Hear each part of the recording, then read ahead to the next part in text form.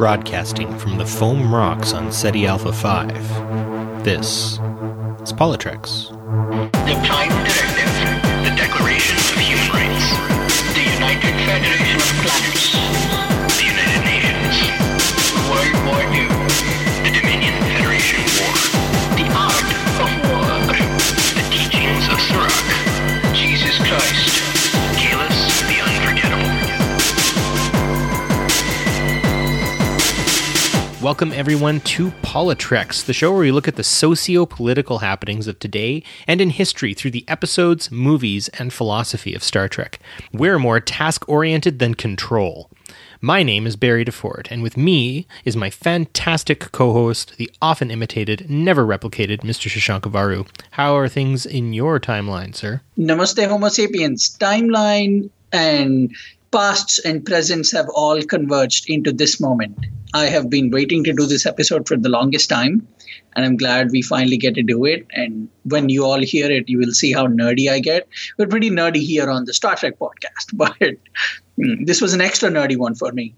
So I'm pretty excited for people to listen to this. I'm also very relaxed because for the first time in a year or a little more than a year, I don't know why I never tried this, but I finally set up my podcast equipment to where I can talk to people from my couch with my dog just laying down next to me. So I feel like it's a very relaxed, very casual setup. That works kind of nice. Speaking of nerdy, the other day I was sitting on the balcony or on the, patio at my mom's house, and she turned to me and she's like, "Do you consider yourself very nerdy, Barry?" And I'm like, "I host a Star Trek podcast that talks about politics." If I said no, that would be the stupidest thing I've ever said in my life. Yes, I am very nerdy. Also, I do like the setup you've got there. Folks, just so you're aware, I'm looking at two of Shashank's awesome movie posters. He's turned the camera over to see the dog a few times. I often find you have to be as comfortable as possible when you're podcasting. I have surrounded myself with, a lot of Star Trek stuff. I've got stuff from fan sets around. I've got tons of Eagle Moss collectibles. I've got Star Trek cats. I've got pictures. I've got a diploma that was signed by George Takei, or a degree, I guess, a Starfleet degree. I've got Locutus of Borg, and then there's a giant Enterprise cutaway behind me. So yeah, no, if you ever decide to be a podcaster, just make the area as comfortable as possible, and you'll feel better about yourself. I assure you. If you're ever lucky enough to be on a podcast with DeFord, you should make sure to ask him to give you a quick video tour, because I get them every now and then, and it's a beautiful room. There is so much Trek around there. I think I spend money on Trek stuff, and then I look at his room and I go, no, I really haven't spent a whole lot of money on Star Trek stuff. Which is, again, also sort of ironic given my political affiliations, but I'm beset by my contradictions. If you want to tell me more about my contradictions, you can always find us on the tricordertransmissions.com. There's tons of episodes there, tons of wonderful shows you can watch. I always like to list them out because I'm always really proud of them all. We've got Sober Trek, Weekly Trek, The Original Mission, Shore Leave, Disco Trek, Trek Profiles, Trek Rank, Drawing Trek, Reading Trek. We've even got supplemental logs. You've got so much going on there that just, if you pass it up, I don't know what you're doing. You can always check us out there. And if you're even so more inclined, you can always support us on Patreon. Any of your extra dollars can go to help us making sure that we keep some quality podcast heading your way. How can they find us on the social media, Shashank? Well, first off, that segue is what we call in the podcast business a good segue. So way to go. And good job on mentioning all those podcasts on our network. If you guys don't get enough of the voice of the Spice King of Star Trek, aka me, I'll also be part of a podcast coming up in the future called Faraday, which is a tabletop role-playing game set in the world of Star Trek, and it's going to be a blast. And people can find us on @PoliTreks on Twitter. That's PoliTreks. It's the same thing on Facebook. You can also leave us a voice message on the Tricorder Transmissions website. I am not editing out either of our breakups there, because that was amazing. You just referred to yourself as the Spice King of Star Trek. Which, it's the absolute truth. Well, I can't deny it. You bring the spice every time. Oh my goodness. I think it's time we go to the news before this falls apart any further. So with that, let's go on to the news.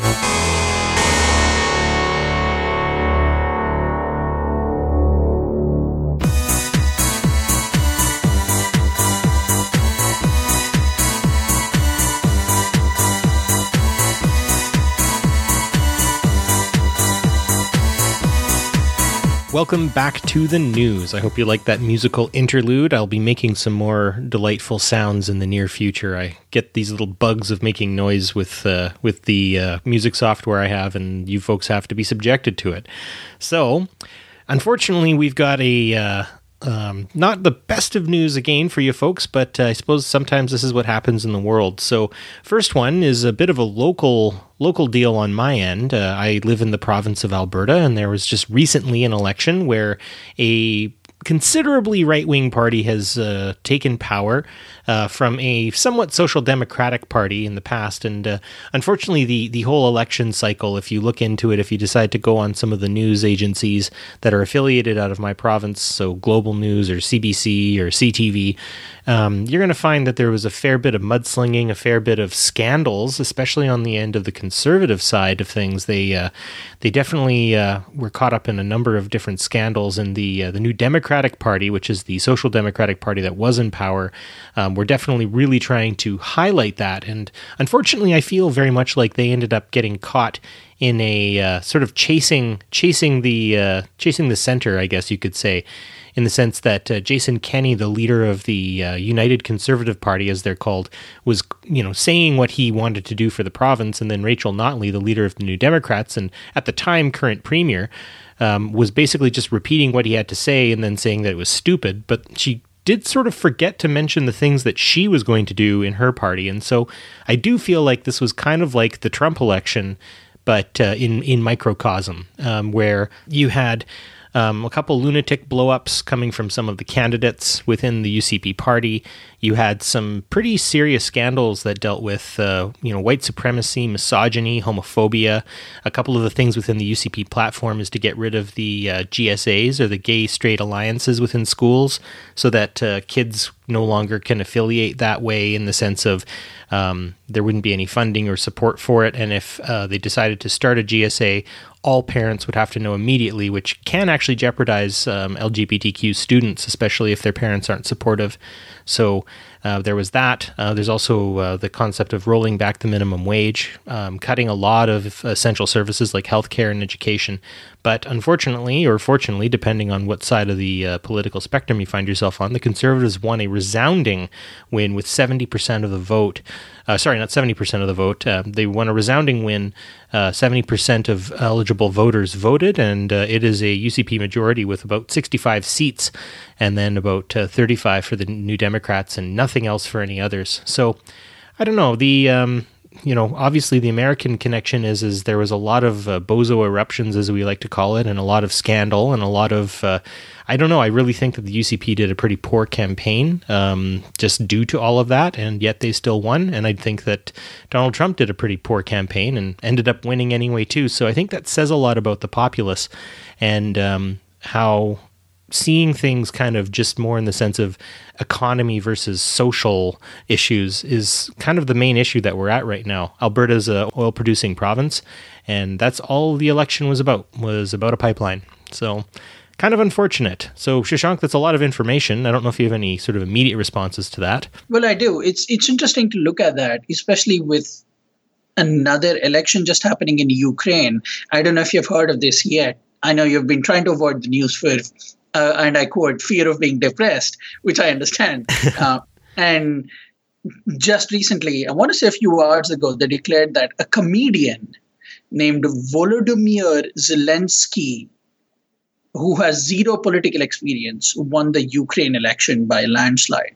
So we are no longer traversing the edge of the neutral zone, doing our best to stay safe in our enterprise. We are deep into the mirrored universe. The fact that this election in Alberta is not a surprise, or at least not as much of a surprise as it would have been pre-November 2016, is both jarring and also very affirming of the need for resistance and the need for action.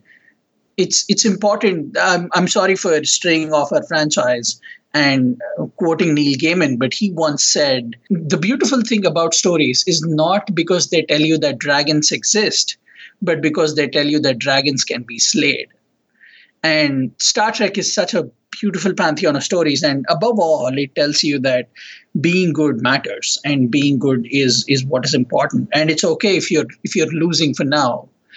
If you feel like you've ended up on the losing side, because the goal, as Kirk and Picard and Sisko and Archer and Janeway and Pike and just all the beautiful, inspiring, hopeful captains that you can think of tell you, even though we feel like at the moment we're losing, it's not game over by any means. If anything, it's your push to be loud, be active in the community, and not shy away from politics as much. And I'm glad we do a podcast about politics, because I think one of the things we at least aspire to do is try to make politics less intimidating to people. And it doesn't help that news keeps breaking about the bad guys, quote unquote, winning, but that's all for now. And if you also should remember that we are not even a year past when the House here won by a crazy majority in the United States. So dragons can be slayed. And if there's anything that we can take away from Star Trek in reference to this, it's that, it feels like we're losing for now, but there is a light at the end of that horizon. I'm hopeful for that, yeah. And I'm going to segue us into the next news bit, but I will say that there was a very important social philosopher in the late 1800s who said that when something bad like this happens first, it's a tragedy, and if it happens again, it's a farce. And of course, I'm quoting Karl Marx there, and if you don't like that, well, whatever. But yeah, I think, when we look at grit and determination, I think if you look at all of the different captains, they had that diplomacy. And unfortunately, I don't think diplomacy is working as well as it used to. And I think in this respect, what we need to do is we need to be clear with our motives. We need to be clear with what we're trying to do. And we need to do those things when we get the chance. So I really found that the NDP party, being social democratic, quote unquote, had 4 years to really make some changes. And the only thing they did was raise the minimum wage. Everything else can be repealed. That a lot of the other policies that they did are going to get repealed in the coming weeks here. So I do agree with you. There is a light at the end of the tunnel, but it does come with that courage of our conviction, something that I think every Starfleet captain we've seen had. And to be clear and to be precise and to be decisive is the other really piece of all this.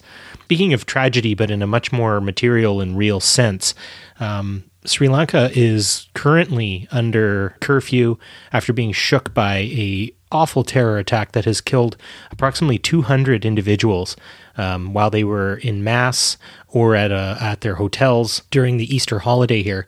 Shashank, you say you know a little more of the info. Maybe you could kind of get us up to speed on what's happening on the ground there right now. Sure. So at 8:45 a.m. on Sunday, 21st April, which is when we are recording, bombs tore apart 3 churches, one in Colombo, which is the capital, and 2 in Negombo and Batticaloa. A little bit about Sri Lanka. It's one of the few Christian majority nations in South Asia. And the population and very much the religious bent and the more or less the politics of it revolve around the religion, or at least a part of it. And so far, over 200 people have been reported killed and 450 others have been wounded. And the defense minister, Ruwan Wijewardene, said that these are coordinated blasts that are described by religious extremists. Now, there is a little more info about one of the attackers. Apparently, in the hotels, one of the hotels that were bombed, this guy sat, or rather stood in line at a breakfast buffet. And while people were picking up their food to put it in their plate, he detonated his bomb that was strapped to his back. So there is so much to unpack. But at this point, we don't have all the facts. There hasn't been a claim yet for what has been happening. But apparently 13 suspects have been apprehended, and that's where we are. That's where things stand as of now. As a nation, Sri Lanka has been rocked by civil war for almost 25 years. From 1983 to 2009, there was a insurgency that was taking place in the north of the country. The Sinhalese Tamils, who I believe are Buddhist. Is that correct, Shashank? I think so, yeah. Yeah. Some of them also sort of took revolutionary, somewhat leftist philosophies as well, and conducted a 25-year insurgency. A civil war took place in that country. There was a short ceasefire in 2002, which broke down, and then there was basically military conquest after that, and the Tamils called it in 2009. So Sri Lanka has only been at peace with itself for 10 years. And for something like this to happen, I mean, anywhere in the world is always a tragedy, but my heart goes out to all of the people affected. And definitely the idea that on social media there's already a lot of people saying, oh, well, I know what happened here and I know what happened there. I think we need to let this play out because, you know, if we succumb to the feverish blame game, then that's going to add fuel to the fire in a lot of cases. You know, we've had a lot of attacks by lone gunmen, mostly in that case of a Caucasian persuasion. We've also had attacks by Muslim extremists in the past, but we've also had attacks by political groups, other religious groups, and whatnot. I think right now, more than anything, more than thoughts and prayers, if you do have extra money or anything like that rolling around, best to leave Notre Dame to itself. It'll be fine. Maybe donate to the Red Cross because they'll be having to do quite a bit of work over there right now. And I would hate to see people unduly suffer past this point. My dearest sympathies go out to those folks, and I will be.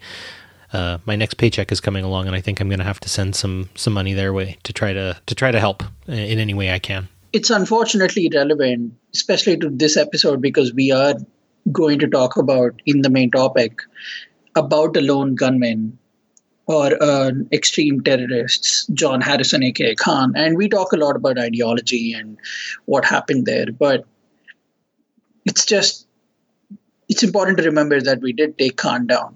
At great cost, yes, but that did happen. And I know things feel hopeless, and that's just where we are. When all this happens, I can't help but go back to Star Trek and think about the sheer amount of courage and light that those people must have had inside them to keep traveling across space and run into all the issues that they run into. And yet the fact that they keep their chin up. None of us have to be in Star Trek or Starfleet to understand that tragedy takes us all down.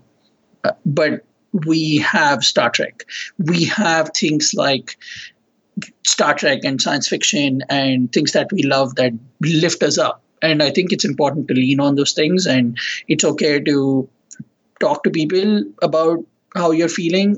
I am very, very blessed that I have a friend across the border who will talk to me and who will reach out to me and who will do the sweetest things in the world. And I hope all of you are as lucky as I am to have friends and family that can help you through times like this. It's definitely difficult. And you can always reach out to either of us personally or on Twitter, however, and we are more than willing to help if you feel like these things are taking you down. Like I said, it's difficult, and it's unfortunately something that keeps happening again and again and again, but we're here and we will be here for you. I think it's time we segue into something perhaps a bit upbeat to end this off, a bit of a double whammy. So first of all, Discovery has finished its second season. I have not seen the last episode yet, much to the chagrin of my illustrious co-host.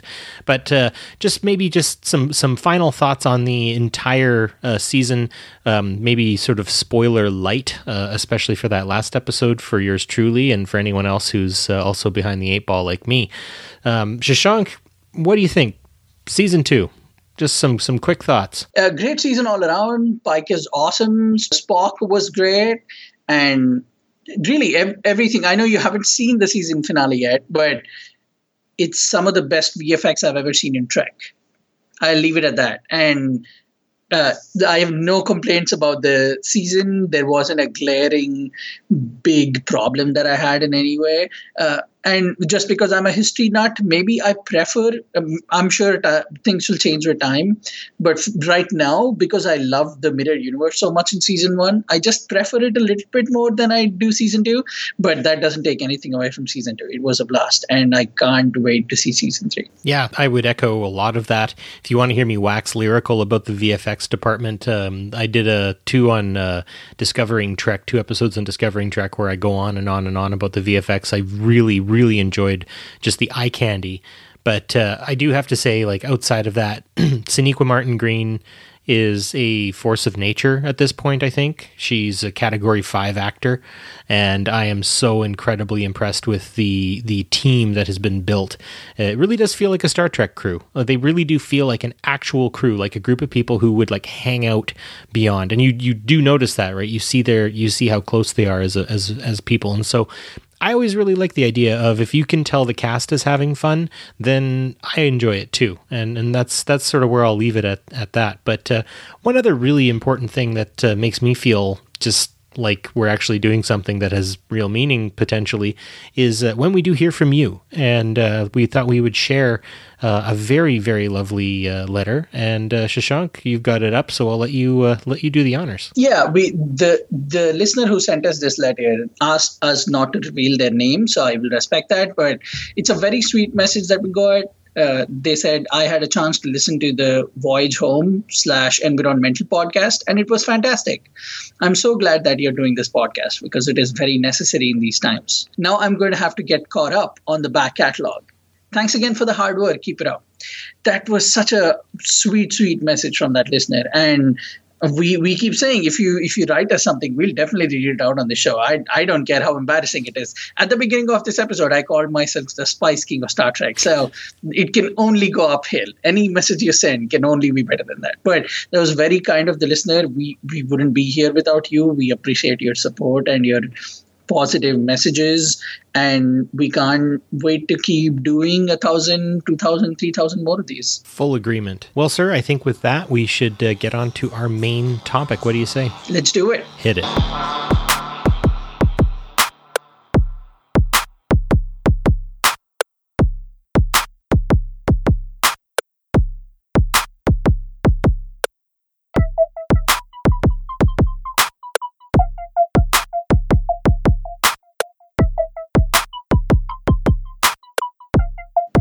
Welcome back, everyone, to the main topic for today's episode. If you have noticed with the title, you'll see that we've gone back to the PoliTreks Off series, in which we break down some of the more significant, for better or for worse, movies and episodes in the universe of Star Trek. Today is a doozy, to say the least. All my Trek friends know I am an unabashed supporter of this movie. It's my second favorite Star Trek movie. It's my favorite Kelvin timeline movie.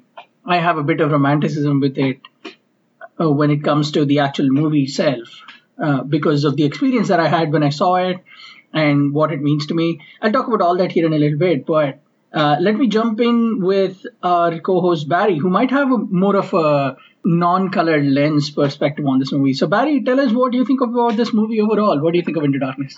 Well, I think Into Darkness is a really ambitious movie. I think it tried to do an incredible amount of things in just that kind of usual 2-hour-ish time frame of a movie. So I think it does kind of suffer a bit from trying to add a ton of stuff into one singular movie. And you see that a lot with Star Trek movies, right? I think Insurrection is another perfect example of a movie that should have been several, or, it could have been a nice series or something. So I think that what gets covered and what gets discussed and explored in Into Darkness is super important and kind of prescient for basically every element of our current modern society. But I do think that they ended up getting a little bit bogged down in trying to fill too much in such a short time frame. Where would you rank it in your Trek movie ranks? Is it closer to the lower rung or the upper rung? Oh, it's in the upper rung. I would say of the Kelvin timeline films, it does unfortunately fall down to 3 for me. But that doesn't mean that I hate it or anything like that. Like 2009 was kind of what reinvigorated my Trek journey. And Beyond really was just so much fun when I watched it. So I guess like, you know, of the Kelvin timeline, here I am. Listen to me. I'm like trying to like dig up right now. But yeah, I mean, it's definitely in like my top 8, I would say. That's good. Top 8 is good. I'll take top 8. And we know people famously in the community are not huge fans of this movie for the John Harrison Khan reveal, and I can understand that, I guess. But if there is anything we can do with this episode, it's to maybe let you see beyond that one thing that justifiably bugs everyone, and actually talk about some of the deeper themes politically, culturally, philosophically in this movie that are begging for a relook from your perspective. And maybe through this episode, you can find reasons to look past that John Harrison Khan reveal and, you know, turn this into one of your more favorable Trek movies. Even if that does not happen, you'll see two people trying to foolishly argue about it. So there's that. You'll get a kick out of that. Yeah, and I think if we can just sort of lay out where we're going to go with this, I'll talk about some of the things I'm going to bring up as we get into this conversation, and you bring up a few things. And I think with that kind of trail of rice, our dear and lovely listeners can maybe take another look at this, because I think every Trek movie, every Trek episode has its commentary, has its political message, has things that will make you want to look deeper into yourself, into your society, into contemporary politics, or even into historical politics. So the things I really want to talk about is the concept of terrorism, quote unquote, its destabilizing effects, how leadership responds to it as well, and sort of the bigger question of how far are we willing to go to pursue power, hegemony, and can we let that make us end up straying from either real or perceived values? So that's kind of where I'm going to go with it. What about you, Shashank? One big parallel to me with this movie is the Iraq War. I think there are a lot of similarities and a lot of things that the movie is trying to talk about when it comes to the Iraq War and the events that led up to it and the events that happened after it. And I also want to talk about Marcus, the character. I've seen enough politicians now to know there is a Dick Cheney type when it comes to Admiral Marcus, in my head anyway. And Section 31 is a whole own discussion topic in itself. We've talked about that many times here, but there are some aspects of Section 31 here that are kind of new, and you learn a little more about it, which I think is pretty cool about the movie. And I want to talk about the Frankenstein's monster aspects of John Harrison, a.k.a. Khan, and if there is any way to actually give this character a second chance and maybe not immediately dismiss him as Khan Light or wannabe Khan. But let's get into it, man. I really wanted to talk to you about some of the scenes of this movie. We'll hopefully do a mini walkthrough about some of the important scenes. You know, this movie to me really talks about the railroad crisis, if you will. The one where it's if there are 20 children died on one side of a railroad track and there are 40 adults tried on another side of the railroad track and a train is coming and you get to pull the lever and redirect the train to one of them, which one would you do it to? There are a lot of those kinds of decisions in this movie. At the very beginning on Naboo, Enterprise has to decide whether they want to be seen by this planet that, according to Pike, has barely invented the wheel and saved their friend, or do they let Spock die? So let me ask you, what would you do if you were Enterprise? Would you save Spock, or would you not violate the Prime Directive? Oh, I think a lot of this harkens to that idea of the Prime Directive, and if we were to relate that now, it would be something along the lines of, like, say, the Yanomamo in Brazil or the Sentinelese on the Andaman Islands. What do we owe them, and what can we be okay with, I think is a big question. And of course, there was that missionary who just recently landed on North Sentinel Island and was promptly killed by the residents, and his body basically is now just sort of rotting on the beach. And I think the problem there is his contact with them now does expose them to countless bacteriums, phages, viruses, you name it. So that could do some real damage to the people, the Sentinelese who live on North Sentinel Island. So I would say, in that respect, if you're there, if you are, doing your research, kind of like they did with the Sona in the Prime Universe or here on Nibiru, I would say more than anything, you really need to know what you're doing. And so they see this existential threat hitting the people of this planet that could ruin them, sort of like a Krakatoa-esque event that could really wipe them out pretty bad. And so they have to make these sorts of decisions. I would say, for the most part, if your rules are non-contact to those who should not be contacted, then unfortunately that is sort of the paradox you're under of maybe you should not act. Maybe you should let nature happen and take its course. And that seems cold and callous, but at the same time, if you are willing to protect them, then to some degree, I think you owe them some form of contact, some form of transparency and accountability, because I think subterfuge is probably one of the biggest things that threatens a lot of people in modern day society, right? The uncontacted tribes and peoples, or low contact tribes and peoples, they need to know we're there.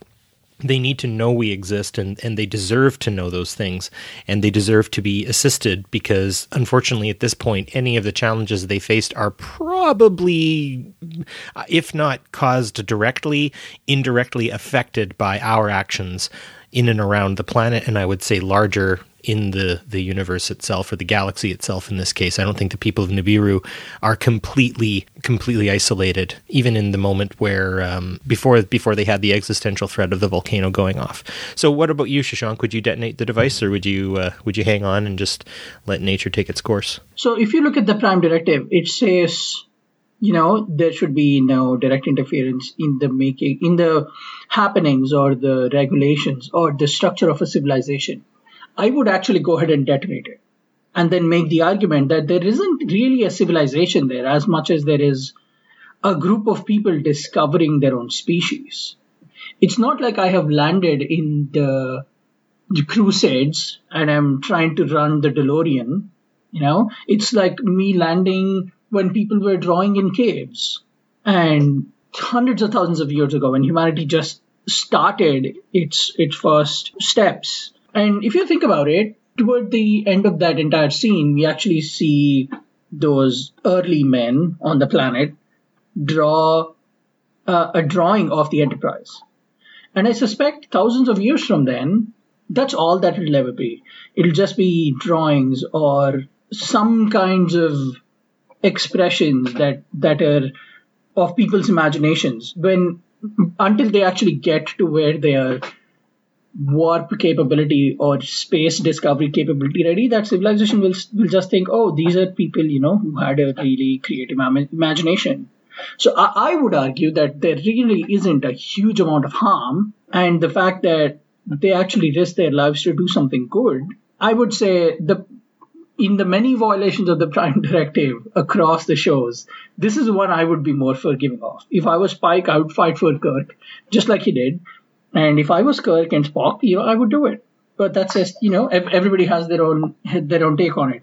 Let me ask you another question. So this leads us into, once the scene is over, Spock is picked up and they head back into their the fleet HQ, where one of the things that I don't know if people have a problem with it, but it's just an interesting relationship. We get to see some more of the Pike-Kirk relationship, and that's another part of this movie that has some threads of family, and we see a lot of allusions or discussions about family. For Kirk, Pike is his father, right? Would you agree? At least in this movie? Absolutely, yeah. No, Pike is definitely the father figure of this entire arc. And if you intersperse that with what's going on with the reveal of John Harrison and an actual father trying to save his daughter, with the ring bomb in the library that we later learn is the headquarters of Section 31, what would you do there? Would you do that to save your daughter? Well, I think just to kind of respond and maybe riff a little on the things you've said so far, I think this all brings up that idea of family and the concept of intervention and how we intervene in other people's lives to benefit themselves or benefit ourselves or maintain or disrupt a hierarchy or hegemony. So just really quickly touching on Nibiru, you're right. I mean, what they do is really just damage control. They're just trying to save a group of people who ultimately the brief amount of contact in 500 years isn't going to have that much of an impact. They might start a religion, kind of like with the Red Angel in the current Discovery series, but ultimately, yeah, you're right. There isn't going to be a heck of a lot. In terms of the family of the Federation, I mean, it just seems like Section 31 is kind of that heavy-handed or ham-fisted kind of hiding in the shadows group of people who are stirring up a lot of this. And if it wasn't for Section 31's meddling, I don't think we would have the crisis of John Harrison / Khan that ultimately gets created. I squarely put blame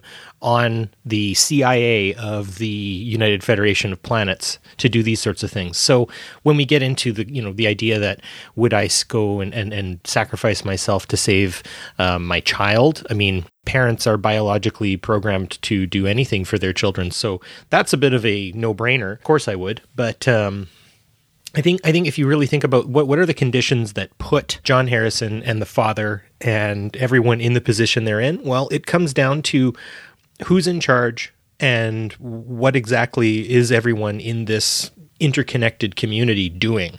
And I would say that this whole story is basically the overstretching and the oversimplification of a crisis set out by Section 31 themselves. So I don't know if that answered your question or not. No, you did. You did answer that question, and I appreciate you jumping in and sharing some more points about the scenes that happen. Again, something interesting happens here. The explosion happens, and then we find out that it wasn't the explosion that was the real intent, which I thought was pretty good. It was the mandated council meeting that John Harrison shows up to. He's kind of a bane of the story, right? I mean, it doesn't matter who he is. And I think that really does kind of come forward. And a lot of people on Twitter have even said, like, this might not actually even be Khan. This could just be John Harrison saying he's Khan because, like Bane says, it doesn't matter who we are. What matters is our plan. And yeah, I mean, this is sort of in that phase of every villain is like a super, I've planned for the plan, for the plan, for the plan. I mean, you see that in Skyfall. Obviously, it gets its big jump in The Dark Knight, and then in The Dark Knight Rises. So this definitely follows a similar tack, I guess. And yeah, I mean, it is. This is a thing that needs to happen so something else can happen. And again, you see that in real life, right? You see that especially in coups that have happened in and around the world, that the villainous elements will do one thing to ultimately set the tone for the next thing. And I would argue that Section 31 is doing that as well. I mean, they are not just reacting to John Harrison's attacks, they are also planning on planning, right? The whole incident of the Narada coming through the wormhole, or the black hole, changes the tone, changes the way the Federation reacts to threat, right? And it really does remind me of sort of like a Wolf 359 moment where you also see the Federation change its tack and change its tone. And it does it through propaganda. It does it through trying to change the psychology of everything. And so, yeah, an attack on the center, the core, right? And taking the lives of several prominent members of the United Federation of Planets is meant to destabilize, but it's not necessarily like Section 31, Admiral Marcus is that upset about that. I mean, just like Pearl Harbor and September 11th, I am not a conspiracy theorist on either of those events, but definitely it was capitalized on, and definitely they had a horse in the race on getting their interests pushed forward after the event itself. No, I fully agree. Those are great points. And the more I think about it, it kind of would have made everybody's lives easier if Marcus would have just said, this is something that we made, and this guy out there is not just any other lone gunman, which I confess is difficult to deal with, knowing what we know now about lone gunmen and that reality. Just that scene is tough to watch. But it certainly drives forward the point that the shootout is not the shootout, or the killing is not the killing. If you think about what happened in New Zealand recently, or the synagogue in Pittsburgh, or just so many that there's just no point in going into them, except it's important to remember that they all have a specific vendetta. They have an agenda, and the killers have a way to get that out and say, do this, and this is why I'm doing it. So these people can be hurt, or these people can be eliminated. Yeah, I think that right there you said it. If Admiral Marcus was actually accountable to his leadership, he would have come clean, said that he was trying to create a human weapon out of these advanced people, and stepped down for excess and abuse of power. But instead, he doubles down, gets extra secretive, starts basically trying to eliminate those who are against his ultimate plan of being the main dominant force within the galaxy, and completely ignoring and pushing aside the fact that the conditions that he's creating is actually what is responsible for these lone gunmen and other kinds of attacks. And yeah, we can directly see that. You think the populist rhetoric that is taking place in our countries, I guess, and around the world isn't having an effect on the individuals. I mean, you see these right-wing radicalizations taking place, and they are in line with a lot of the talking points of the leaders who are trying to score points to get votes. And I think, again, you can see that in Admiral Marcus's unaccountability and inability or unwillingness to take responsibility for the things he's responsible for. And ultimately, I mean, this almost costs him his daughter. It almost costs the internal structure of the United Federation of Planets. So again, though I've been critical of the movie in terms of kind of the way it was parsed out, I think it asks some very, very important questions. And we can draw a lot of connections to the here and now. I also think the larger consequences, not just of losing his daughter and the things that he would lose, not only does he not tell people who John Harrison is, he risks the lives of an entire ship, the Enterprise, by saying, hey, go get them. And risk is the wrong word. He actually plans to kill them all just to get this one guy so he can stop something that he started. It's a perversion of the needs of the many outweighing the needs of the few, right? Yeah, it's opposite in this movie. It takes a fascistic stance in this one because Admiral Marcus thinks he is doing what is in the best interests of the many. But in that sense, his only idea is this quote-unquote thought of security, and his idea of the good defense is a good offense, and look where it gets him. It's almost as if it's the needs of the powerless are outweighed by the needs of the powerful in this movie, especially when even the name of a ship is USS Vengeance. Come on. And I would reverse it. And say that the needs of the powerful are outweighing the needs of the powerless. Right. I just said that, but I messed up I put the subject and the predicate. There you go, grammar nerds. But grammar time. Yeah, and it's very interesting, mainly because the character at the beginning, the character is a Starfleet character through and through, and it kind of makes you wonder where Starfleet is at this point, or how much is left to go when a guy like that can get to that level in Starfleet and do the things that he is doing. If I didn't know better, I would say the villain in this movie is Starfleet.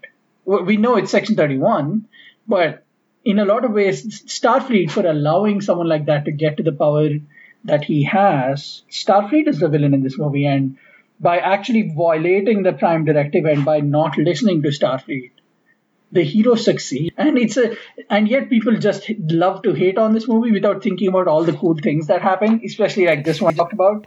But so speaking of which, now after all that happens, Kirk gets the go-ahead to go and pursue John Harrison, and they're on the ship and they're about to leave, and Carol Wallace shows up, or who we later learn is Carol Marcus.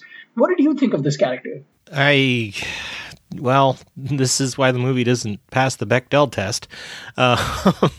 They could have done a lot more with her. They over-sexualize her, in my opinion. The whole no peeking scene completely unnecessary. Really bother me. And I mean, it's kind of a callback to TOS and the space babes and all that sort of stuff. But they got that right at the beginning of the movie. When we see Kirk, he's in bed with two women. He's clearly having a threesome and is in the afterglow of that threesome.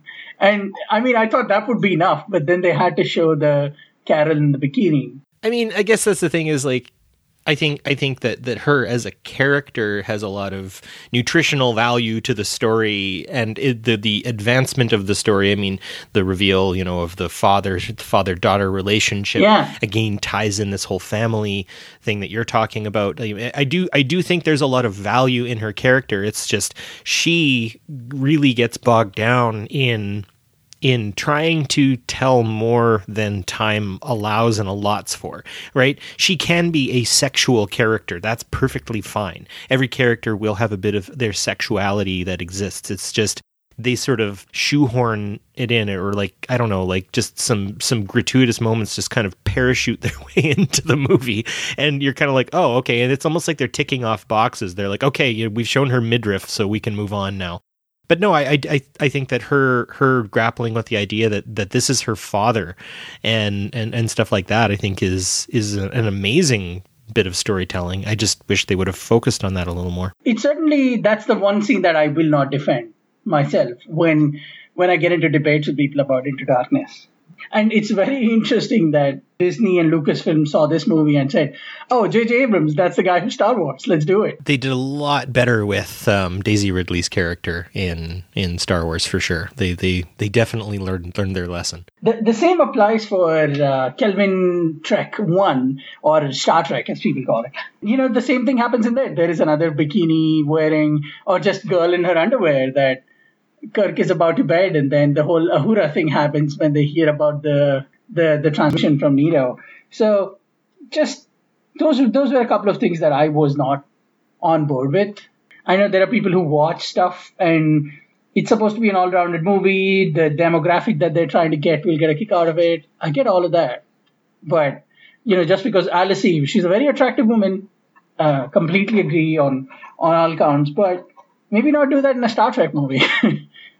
And I like that because they didn't do any of that in Beyond, at least that I can think of. No, but I mean, there was still intrigue and some love interest and stuff like that. But yeah, I mean, that movie stands a lot more on its own, I think, for its storytelling. And I think maybe because they didn't need to shoehorn in a love story, that the movie actually is a little more successful, I guess is the best way to put it. And I'm not trying to eschew love stories in movies or TV shows or in Star Trek. Oh yeah, City on the Edge of Forever is still one of the best love stories. Yeah, I would say that Jadzia Dax Worf love story is also one that's very inspiring.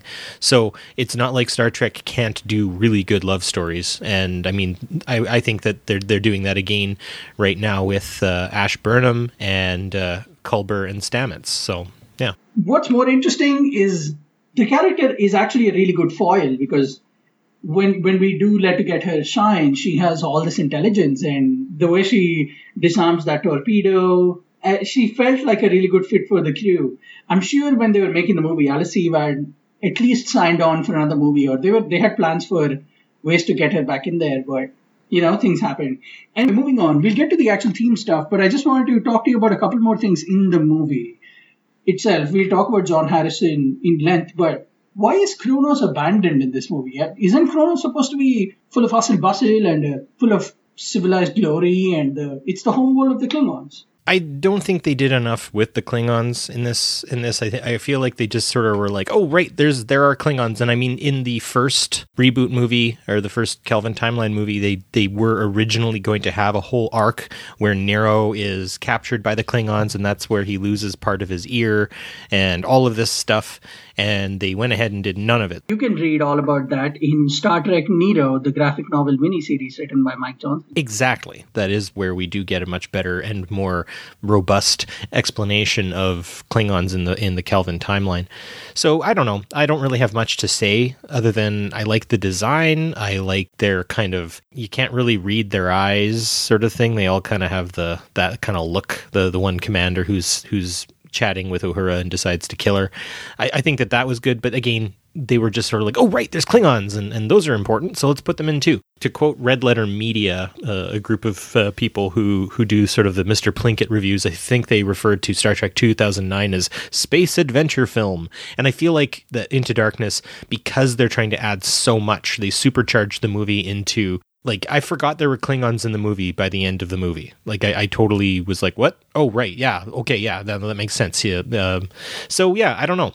That's ultimately it is. I feel like they could have not had that and met up with John Harrison in a completely different place, and it would have been fine. It just felt like Klingons were the red shirts, no pun intended, for John Harrison to fight so he could show off his super strength. Yeah, he just had to beat someone up. It sucks that they really use such a rich civilization as a plot device, just a place. It just happened to be a place. And it's cool that, yeah, there is a threat of war. Again, the threat of war is more revealing to me when it comes to Marcus, because he actually says in the war with Klingons is inevitable. That guy's hunting for war. much like Dick Cheney.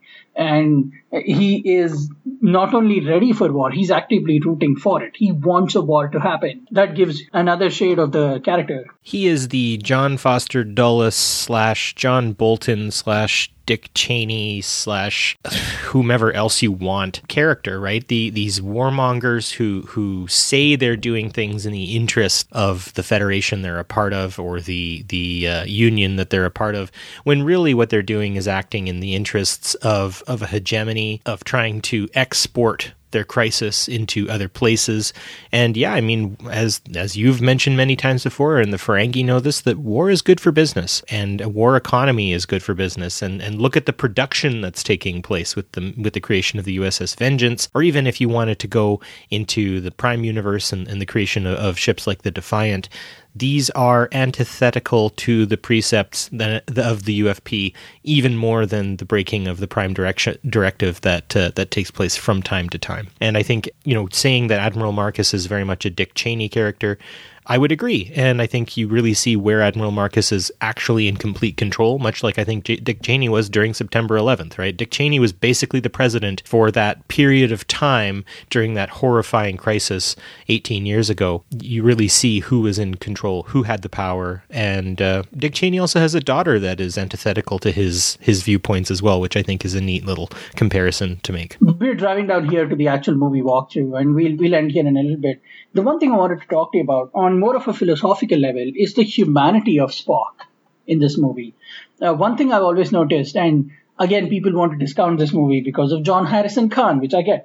But if you think about it, in The Wrath of Khan, Kirk says, of all the souls I've encountered, Spock's was the most human. And in this movie, you see a guy who repays his captain for saving his life by going and telling on him. You see him go from that to become an angry, desperate baby who starts beating up on the killer of his captain friend. I kind of feel like what was said in The Wrath of Khan, which is his soul was the most human, actually happens in this movie. We get to see him go from a guy who says, I never want to feel the feelings that human feel, to becoming the most human character in this movie. I thought that was so poignant in the movie. Maybe that's just me romanticizing about it. No, not at all. I think Spock is very well explored in the Kelvin timeline. In fact, I think he's one of the best explored characters for his change, right?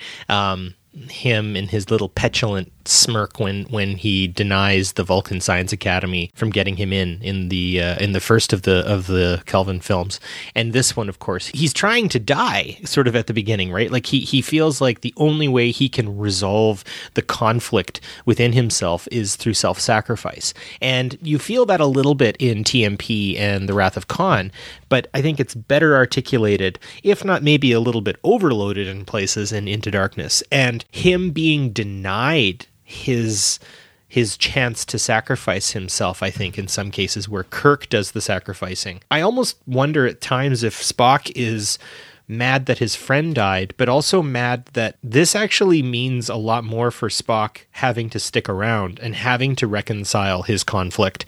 And so, yeah, he goes and beats Khan up because he's like, damn it, now I have to step up. Now I can't hide behind the leadership of Kirk, which is shaky at best, because Kirk also has his own fair share of insecurities and uncertainties. But I often wondered if Spock's very emotional reaction was him being like, okay, well, the chips are down now. I have to step up and be whatever the heck I am. Okay, we've come down to the end of the movie. Overall thoughts, like I said, this is my second favorite movie in all of the Star Trek movies.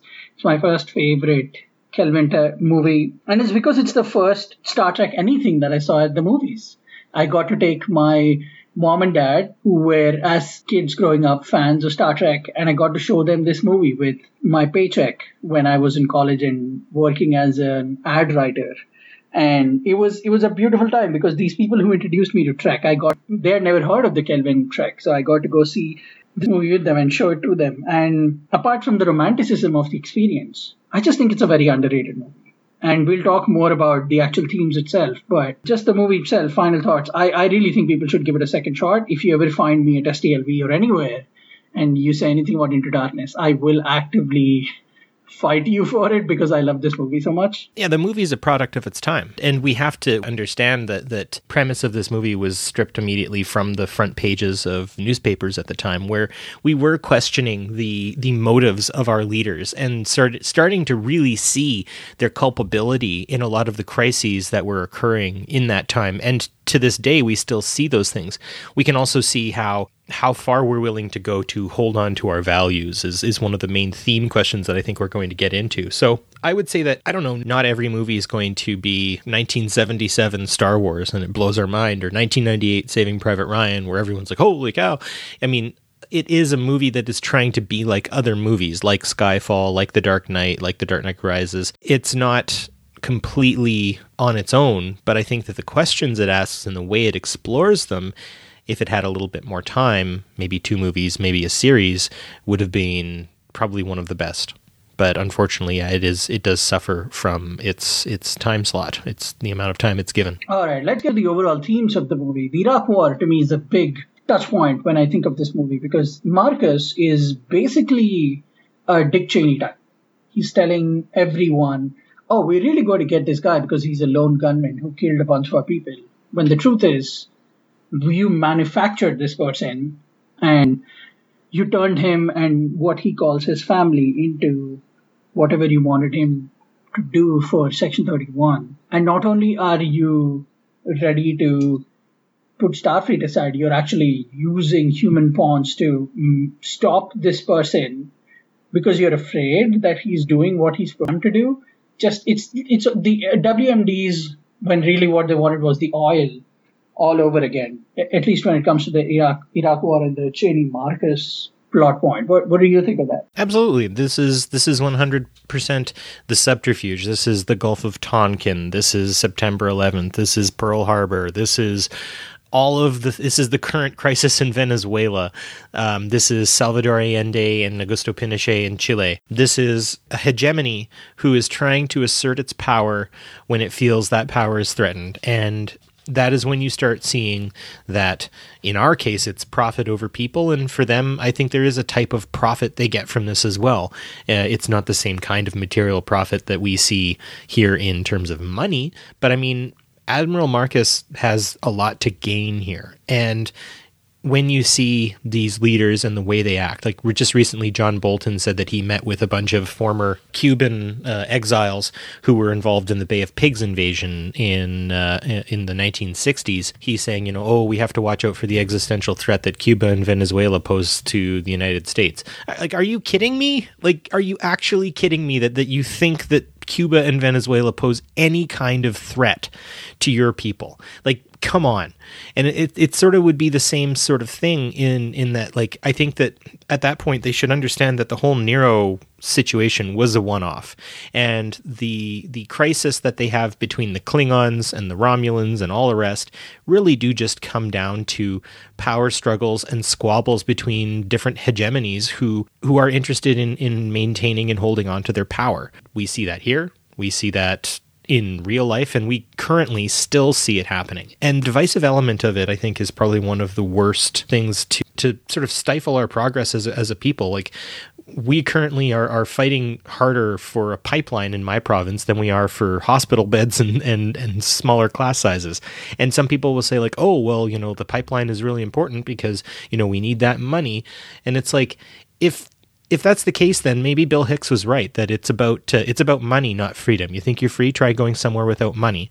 And it's about maintaining status quo, and it's about maintaining these hegemonies that does export a lot of suffering away from the center. When we have these like attacks on boardrooms and in the CIA Section 31 headquarters and stuff like that, these minor attacks, they pale in comparison to the day-to-day experience of people in developing countries, in places that are currently undergoing economic and political upheaval.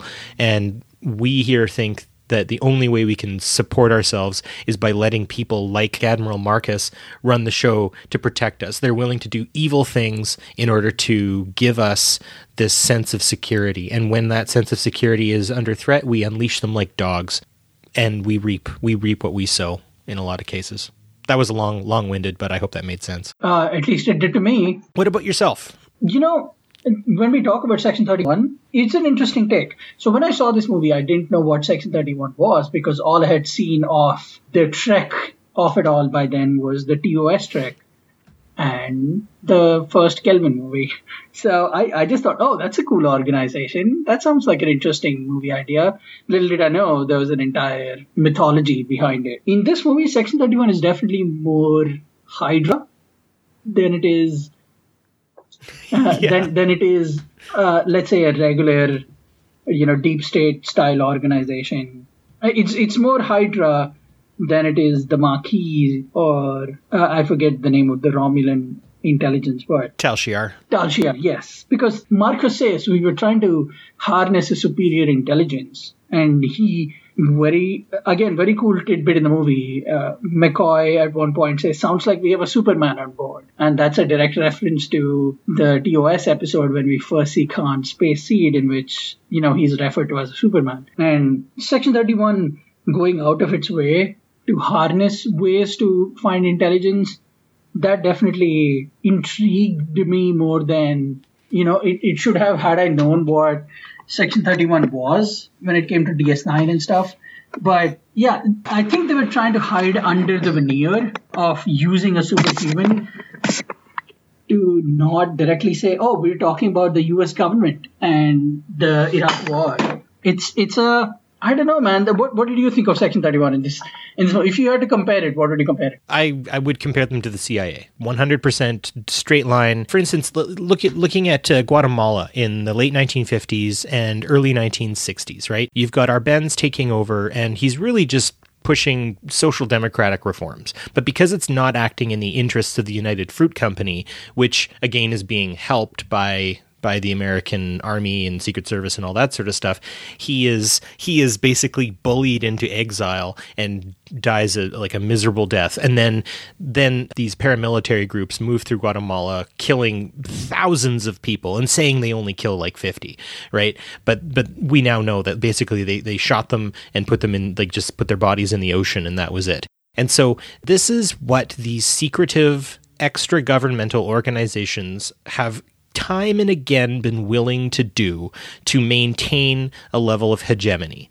And so ultimately what I'm seeing, and this goes from the Prime Universe when we first see them in TOS to when they're retconned into Enterprise, I think very effectively, and their appearance in Discovery especially, this is why Section 31 has to go. They have to go. Because they really do represent the true existential threat to the Federation. And I think that these secretive organizations, extra-governmental organizations, like the CIA, like the former KGB, like the Mossad, all of these groups are what ultimately destroy the civilizations that they think they're protecting because they let power corrupt absolutely. Ultimately, if the United Federation of Planets actually wants to be worth anything, they need to get rid of and completely exterminate Section 31. And Into Darkness does a really good job of articulating that point to me. In the movie too, and we'll get off the Section 31 bandwagon, I promise. In the movie too, Kirk and the shuttle crew that lands on Kronos, they almost do a very Section 31 thing. They, even before getting on there, they change their clothes into civilian clothes. And they say, oh no, this is because we don't want a Starfleet and a Klingon war.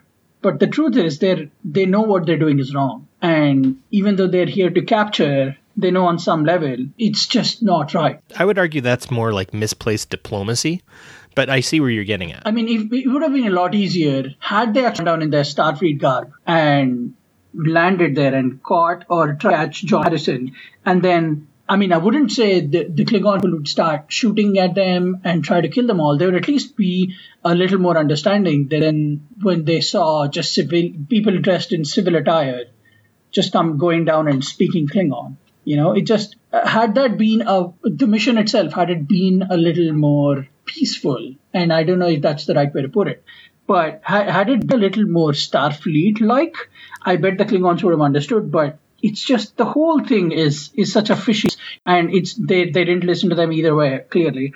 And that's why John had to step in. I think also John Harrison knew what he was doing by hiding on Konosh, right? Like he goes, oh, okay, yeah, I'm going to go to a place that's hostile to the group that I'm trying to fight right now because I know that they're not going to be able to extradite me from here. So I think, again, maybe what the Federation should be thinking about doing is how does it wage peace rather than wage war? And as it has been abundantly proven in the TOS movies afterward, the Klingons had an appetite for peace, and yes, it took a threat of their planet being destroyed for that to happen, but I don't necessarily think it was completely out of the question even before that.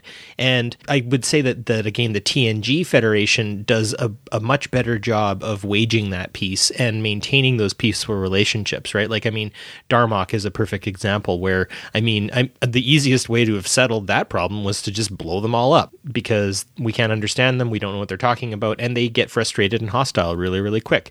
The Klingons are really good at doing that too. And so I think if the Federation was actually trying to actively seek peace and it got rid of its Admiral Marcuses and its Section 31s, it would have made it so much easier to do that. I mean, I think about, Benedict Cumberbatch plays Julian Assange in a completely different movie. Julian Assange has just been arrested by the Ecuadorian, he was arrested when he left the Ecuadorian embassy or was taken out because they're no longer saving him anymore. Look at how long that took. Honestly, if the whole Iraq crisis was dealt with in a much more humanitarian way and wasn't just posturing for economic gain, none of this would have happened. If the United States was actually pushing for a truthfully peaceful alternative, it wouldn't have had to spend the last almost decade trying to bully a smaller country into giving up a person who was really just blowing a whistle on a war crime. So yeah, I think you're absolutely right in the sense that if they would have come down in peace, if they would have come down in the spirit of wanting to communicate a situation, the Klingons probably would have listened. But I would say that they had set up a situation where that was practically impossible anyways. And the Klingons' decision to try to kill them anyway, I don't think would have been very different. Now we come to at least my final point of discussion for this movie, and that is John Harrison, the character itself. And if you, our dear listener, put the idea aside that this is Khan, and you don't think about that for a second, John Harrison as a character is very fascinating. Unlike the Superman aspect of the original movies and episodes, here he's Frankenstein's monster. He was created and arisen by an organization to quote unquote get superior intelligence. And then he's now trying to be killed because they want to kill their own people because they realize they made a mistake by resurrecting these 300-year-old people. I mean, what do you expect would happen if you did try to raise someone who was 300 years old and was known for their physical and moral and mental superiority? It's just the whole thing was a mess from the start. And it was such a bad idea, and leave it to Admiral Marcus to go from bad to worse when it came to the Khan of it all. And my biggest argument is people tend to not look at the really cool Frankenstein's monster aspect of this. And this is a monster that Starfleet created. It's important to remember that. This organization that immediately abandons the two people who tried to save a civilization by making their ship visible is completely willing to forgive a guy who lets an entire ship be destroyed for one person. If that is where the bureaucracy of the organization is, it definitely needs a hard look and maybe a little bit of a go back to the drawing board aspect, because you when something's done right, and even if it's a wrong action done for the right, as in the beginning of the movie, there is no second look. But for a character like Marcus, he's being given everything he wants in spite of him trying to kill people to undo his own mistakes. It's just, the whole thing is such a big mess. It is really exactly what the United States and other countries like them have done in the past by propping up brutal dictators for their own interests, and then that blowing up right in their face. I mean, they trained Al-Qaeda to fight against the Russians, and then eventually it spins on them, right? They prop up Augusto Pinochet in Chile in the 1970s to topple a democratically elected social democrat who, like, on the off chance might trade with the Soviet Union. They have to oust him. And so they put a guy with ex-Nazis on his senior staff to run the show, and then they're blown away by the amount of human rights atrocities that he commits shortly after that. I feel like in this case it is a much more of a Frankenstein's monster thing, like you say, because I feel way more sympathetic to John Harrison Khan than I did to Ricardo Montalban's Khan. Ricardo Montalban's Khan was the bad guy of bad guys, right? He was full of swagger and bravado, and his whole epic was swashbuckling. From Space Seed to The Wrath of Khan, he is very much convinced of his own greatness. And it has a lot to do with the fact that his people are with him. And in this case, Khan is trying to get revenge for the treatment of his followers. But again, he was a megalomaniacal, brutal dictator of planet Earth in Star Trek canon, and they use him as a weapon. And it's still like, that's interesting, because, you know, these sorts of things take place and are taking place in the sense of using someone who is brutal to do your dirty work for you. And I think that is originally what Admiral Marcus wanted to happen, but unfortunately it didn't, because he was spinning too many plates to keep his hegemony up and running. And I think that again is something that we're seeing and have seen in real history, especially during the Cold War and now in the quote unquote war on terror that has taken place. I mean, even the war on drugs, you see that sort of stuff happening in the late 1980s, early 1990s, this same kind of propping up horrible leaders in and around the world to maintain and keep your interests up and running. So, yeah, you're right. It is a Frankenstein's monster thing. And I do think that Khan is a little more sympathetic this time around, but he's still not without the idea that when you play with fire like this, you're going to get burnt. All in all, I think it was a good take on Khan. It was a good way to turn the tide on this character we knew and show how a character like Khan could have come from our own doing and our own noble intentions. But really, that's all. I think that's all we have to say. I'm sure I could keep going all day, but we are doing this new thing on PoliTreks where we actually respect the listener's time and we're hoping for some consistency. And so we're trying to do our best to keep it short.